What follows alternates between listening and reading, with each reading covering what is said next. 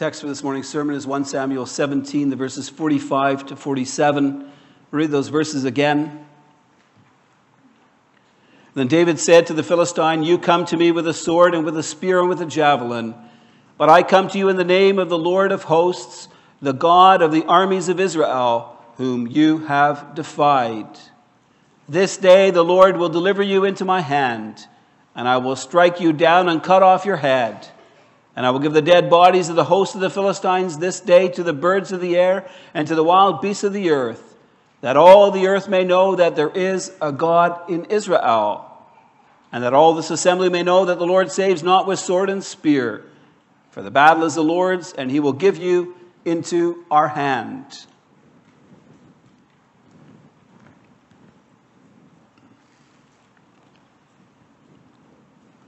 Beloved congregation of our Lord Jesus Christ, more and more people in our society today are suffering from fear and anxiety.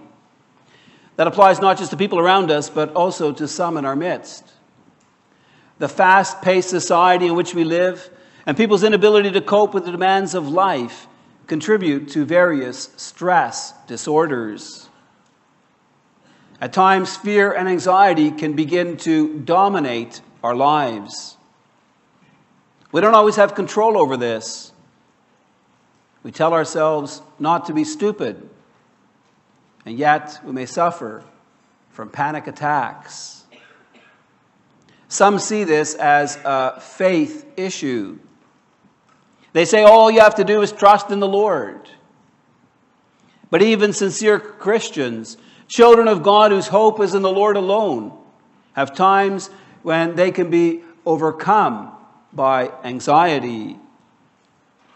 Anxiety and fear can be an overwhelming force in the lives of God's people. And yet it need not be.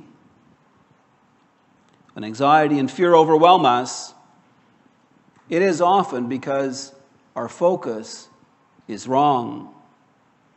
All our attention is on the problem facing us. And at such times, we often forget to look to God. Just consider our text. Saul and his entire army were immobilized by fear. Yet David confidently entered into battle against the giant Goliath. This morning we'll consider how and why this was possible. We need to be careful to see our text in the right light.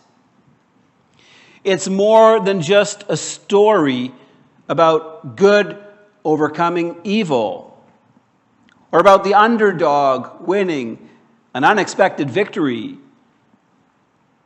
Remember, God is at work in our text.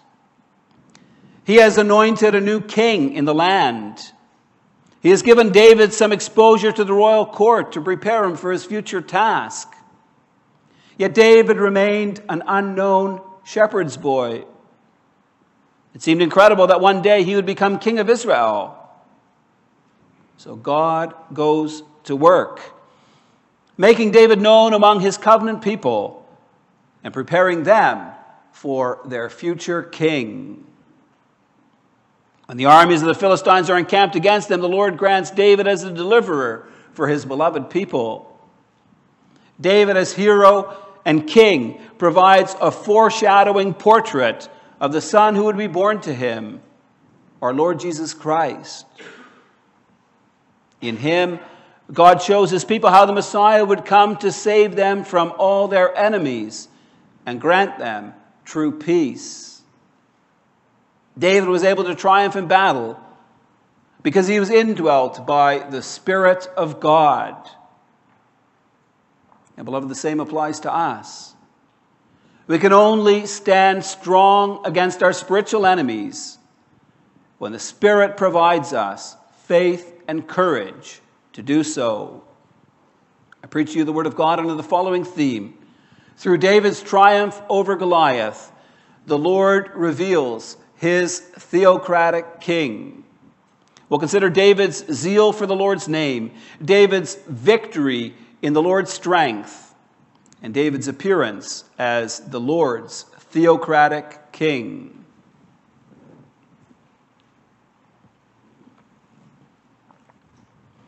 1 Samuel 17 begins by telling us about a new threat to Israel's sovereignty. The Philistines gathered their armies together. They crossed the border into Israel and advanced along the Elah Valley. Saul mustered his troops and went out to meet the Philistine challenge. The armies encamped on mountains on either side of the valley, which was located about 20 kilometers west of Bethlehem. They formed their battle lines, but neither really wanted to go and attack the other. To do so, they would have to go down into the valley and then fight on an upward slope. That would give the enemy the advantage. And so they were at a stalemate. Winning a battle is about much more than just brute strength. There is a strong psychological component to warfare.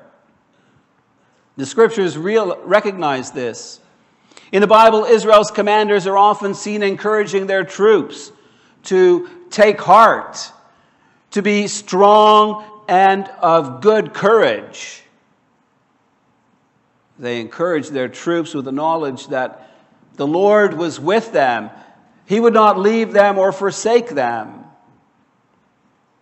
Yet Saul did not do this, for the Spirit of the Lord had departed from him. Outwardly, Saul was an impressive person. He was handsome, and from the shoulders up, he was taller than any of the people. The people of Israel had demanded a king like the other nations. And one of the things they wanted him to do was to go out before them to fight their battles.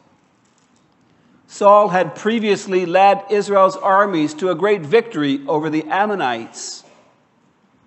He should be able to do so again. Things began well with Saul mustering his army to meet the Philistines who had crossed over into Israel. Yet after the armies had encamped on either side of the valleys, the Philistines sent forth a champion to challenge Israel's armies. His name was Goliath. He challenged the troops of Israel to come and fight against him. Pick any man and let the two of them fight to the death. If the Israelite won, the Philistines would be their servants. But if Goliath won, then God's people would become slaves of the Philistines. The Bible then gives us a detailed description of Goliath. He was a giant, over 3 meters. That's 9 feet tall. He wore armor that weighed 55 kilograms, or 120 pounds. He carried a massive spear with a bronze point weighing some 7 kilograms, 15 pounds. A huge, intimidating figure that struck fear into the hearts of Israel's men. 1 Samuel 17:11 says, when Saul and all Israel heard these words of the Philistine, they were dismayed and greatly afraid. Why wasn't Saul able to stand up to Goliath? Why were he and all his men thoroughly intimidated and paralyzed with fear? It's because they thought they had to fight their battles with worldly sources of strength. Israel admired Saul because he was a strong and tall and handsome man. But Saul had met his match. Goliath was a mountain of a man with impressive and intimidating weaponry. He was a champion, trained, equipped, and naturally endowed to beat anybody in personal combat. If you want to fight with the weapons of this world, there's always someone who is bigger or stronger or who has more resources at their disposal. Saul's great problem is that the Spirit of God had departed from him. So he doesn't know what to do when faced with Goliath. It's clear the Philistines had won the psychological battle. Saul and his armies were paralyzed with fear. Yet, beloved, there was more than just a psychological battle going on here. 1 Samuel 17 gives us many clear indications that this was a spiritual battle. Verse 5 tells us that Goliath wore a coat of mail. Verse 38 shows us how King Saul wanted to dress David in his coat of mail. Yet the Bible specifies that there was something different about Goliath's armor. It describes it as scale armor. That's significant. Goliath was dressed as a serpent with scale armor. Takes us back to Genesis 3:15, where God said to the serpent, he would put enmity between him and the woman and between their offspring. In our text, Goliath serves as a representative of Satan, the ancient serpent. Please note that Goliath came out every morning and evening for 40 days, mocking and taunting the people of God. The times when he appeared were the same as when the Israelites offered their burnt offerings to the Lord. Our text makes clear that each time he came forward, Goliath defied the armies of the God of Israel. What Goliath was saying was that he was a pagan, a God-hating Philistine. He taunted Israel's armies by asking, "Why won't any of your men of the living God fight me?" In ancient times, people believed that the battle was not really between the opposing armies. It was really between their gods. Thus, Goliath was not just belittling Saul and his armies. He was blaspheming the Lord, Israel's God.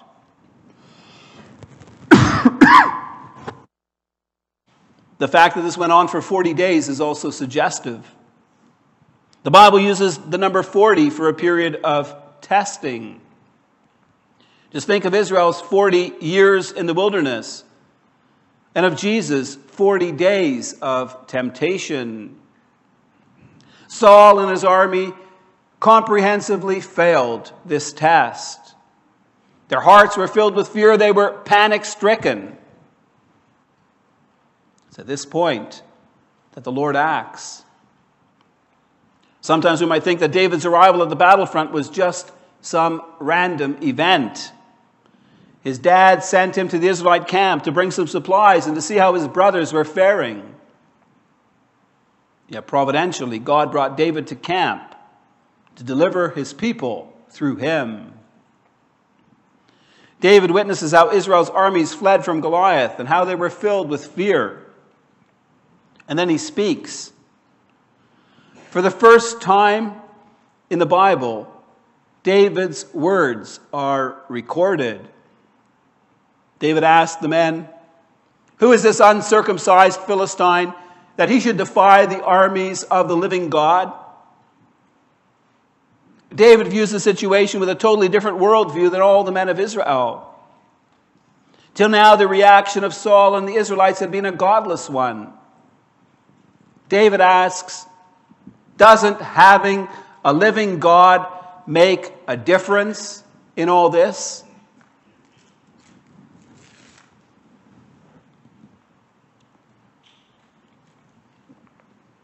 Goliath had defied the armies of the living God. In reproaching the Israelite army, he had blasphemed the name of Israel's God. David is asking his fellow countrymen, do you expect the living God to allow an uncircumcised Philistine to trample his name in the mud? Israel thought Goliath was invincible, but for David he was only an uncircumcised thug. Believing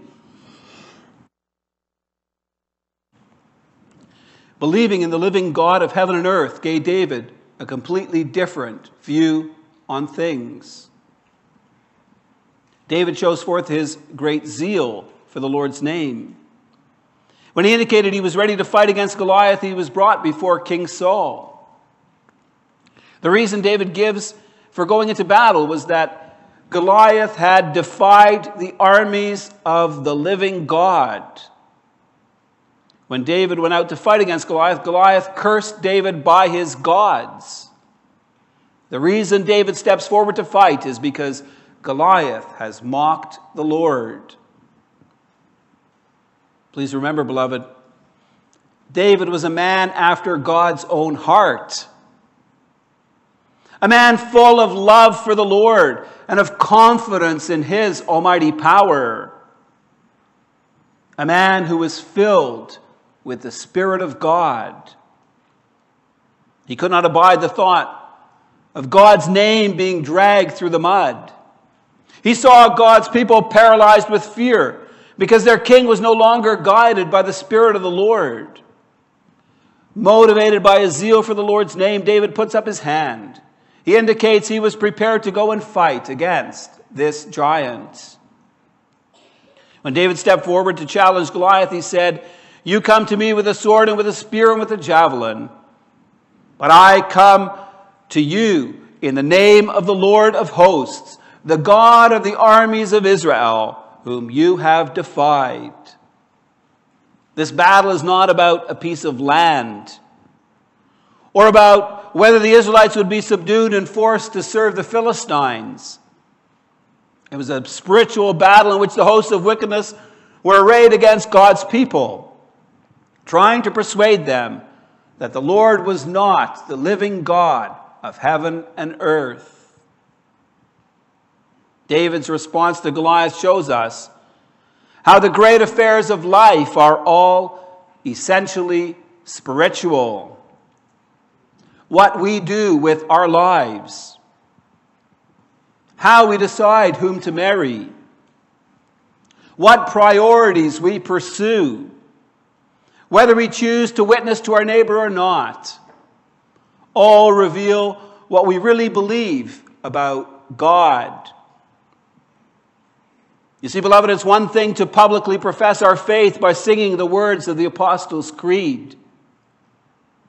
Yet if we seldom act on the basis of what we say and believe, then we show that the world holds greater influence over our hearts and minds than God does. If we shrink from doing difficult things for God, or if we're paralyzed by the fear of man, then we show that we think that God is ultimately weak or distant or indifferent. Remember, beloved, that David was a forerunner of the Messiah to come. One of the first acts of Christ's public ministry was also motivated by his zeal for the Lord's name.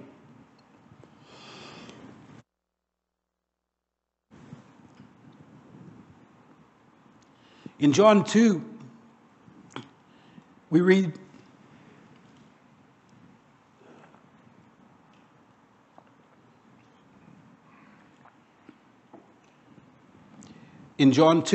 of how the merchants and the money traders changed the temple from a house of worship to a house of merchandise. Jesus made a whip of cords, and he drove them out of the temple. He was consumed by zeal for his Father's house, for it was a place where God's name was worshipped.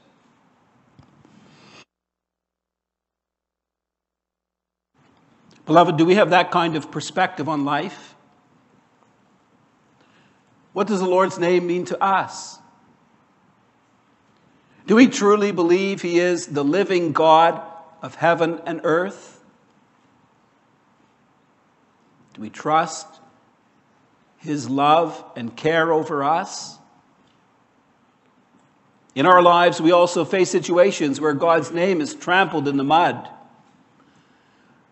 where God's name is blasphemed, where people show forth contempt for the God whom we serve. Think about the manner in which abortion rights activists or LGBT supporters try to muzzle Christians. I know that we need to be wise and compassionate and loving in how we address people, even if we disagree with them. But beloved, do we dare stand up for our faith? Are we willing to speak and to act for the Lord, trusting Him to sustain us? This brings us to our second point, and it will consider David's victory in the Lord's strength. David faced opposition from all sides when he indicated he was prepared to fight against Goliath. First, from his older brother, Eliab. Eliab's anger is aroused against David. Who does his little brother think he is that he could help out in this dreadful situation? He tells David to go home and take care of his sheep. Then David faces opposition from King Saul. Saul says to David, "You're not able to go against this Philistine to fight with him, for you're but a youth. He has been a man of war from his youth." When David persists in wanting to fight against Goliath, Saul allows him. Yet Saul tries to dress David in his own armor. Since Goliath was wearing armor, Saul thought it necessary for Israel's hero to wear armor as well. Yet David had very different ideas about how to fight the Lord's battle. Saul believed he had to be a king like the nations to fight the kings of the nations.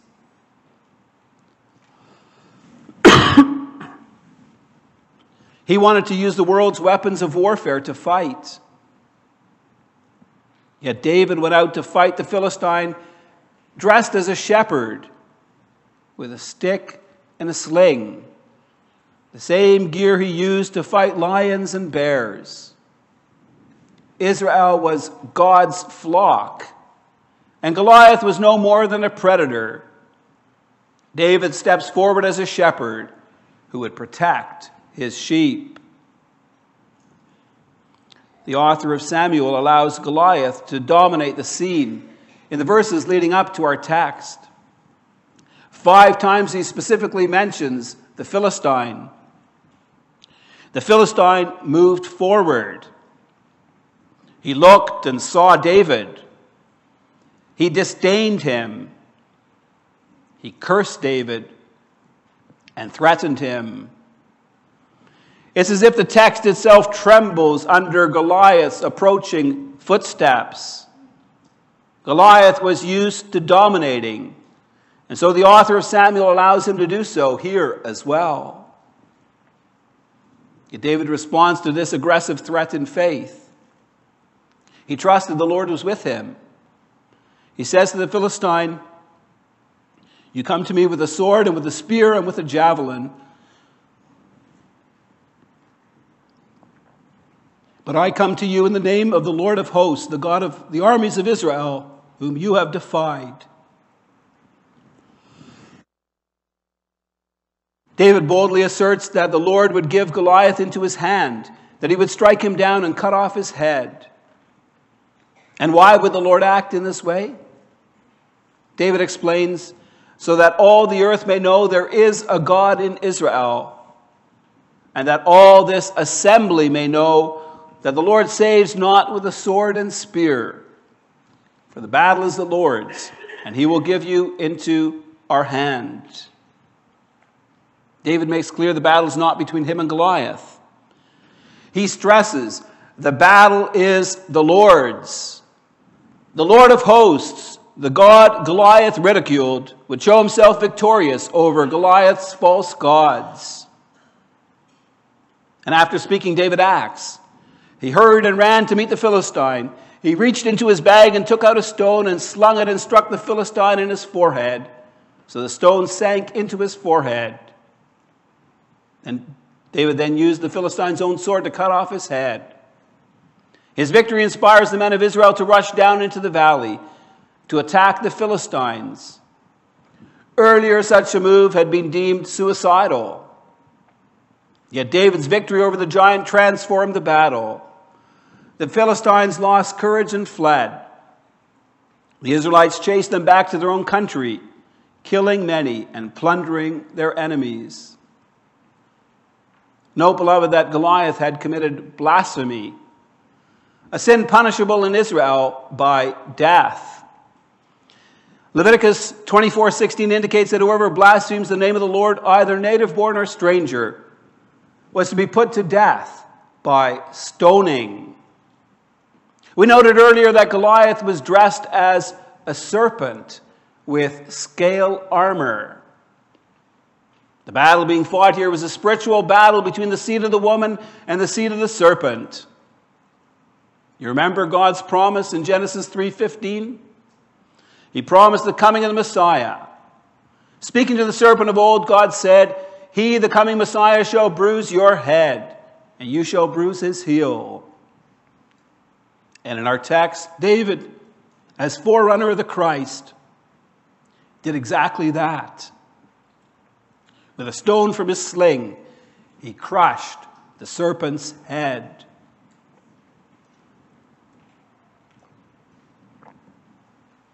Our text presents us with the good news of the gospel. Presents David fighting the Lord's battle and winning over God's enemies. The Lord chose David as the Savior of his people, the Redeemer of his chosen nation. In him, the Lord comforts us with the good news of the coming Messiah.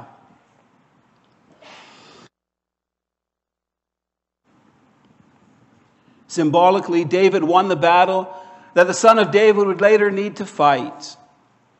The battle to conquer Satan, to deliver his people from sin and from the power of the evil one. Today we may know that Jesus Christ has won the battle against the evil one. He gave up his life at Golgotha by dying on a cross. That act is the one that defeated Satan. For Christ has borne God's wrath against our sins. He paid the price to deliver us from our misery. He conquered Satan and all his hosts of wickedness. Beloved, it is by faith in the Lord and his promises that we can and that we will be victorious. May that give us confidence to fight the good fight of the faith. Remember, our battle is not against flesh and blood, but against the powers of darkness, against the spiritual hosts of wickedness. We do not fight in our own strength. Rather, we engage in this warfare armed with the spiritual armor God has given us. It is by the Spirit of God, his holy word, and prayer that we are equipped to fight against the devil, the world, and our own sinful flesh. It's by the power and might of our God that we can stand firm against the attacks of our enemies. This brings us to our final point, and I will consider David's appearance as the Lord's theocratic king. One of the Lord's main purposes in our text is to reveal David as his theocratic king. A theocratic king is one who rules in the place of God, who serves as God's earthly representative. Saul had turned into a king like the nations.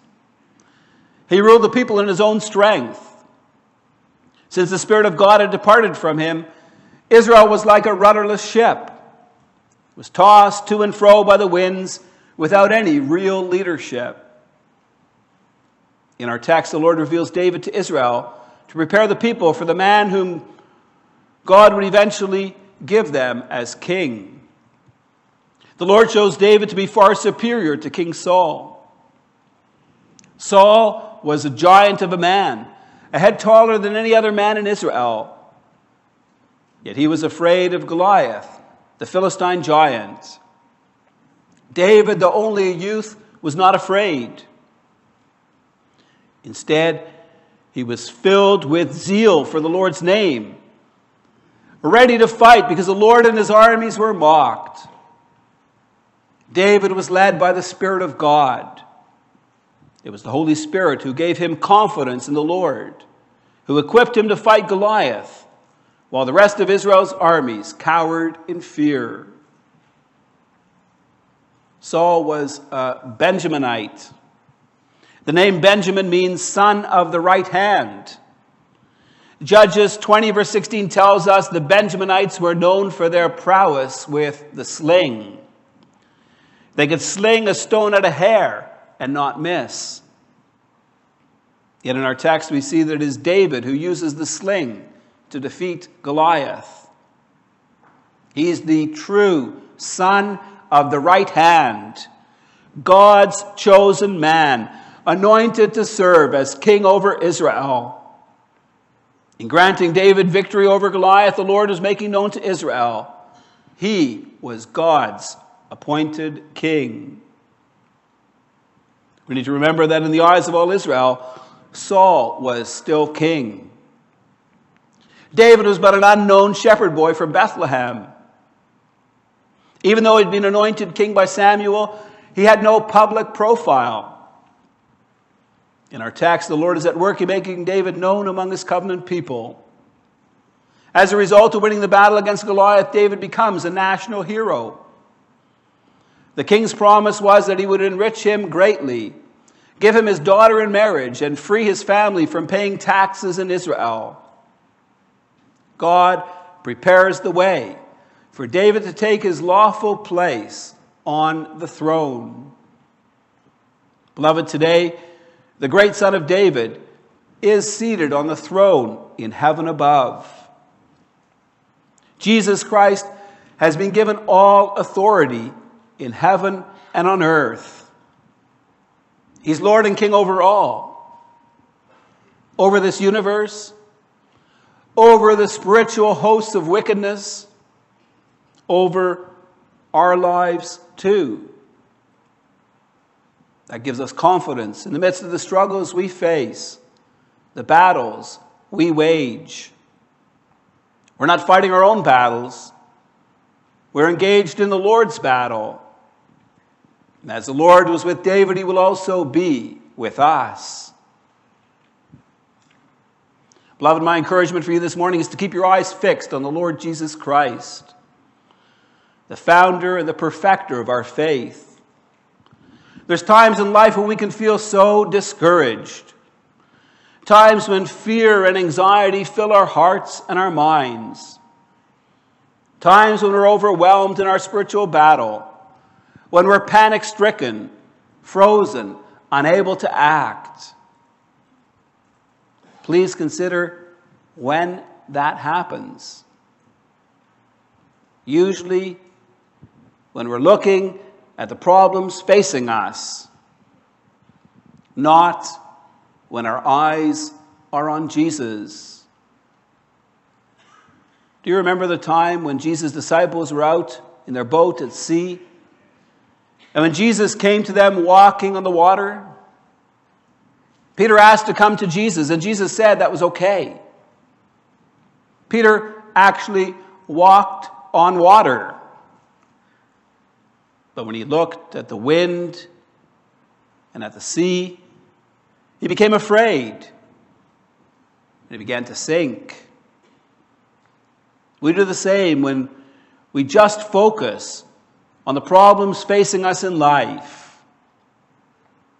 The lesson's simple, beloved.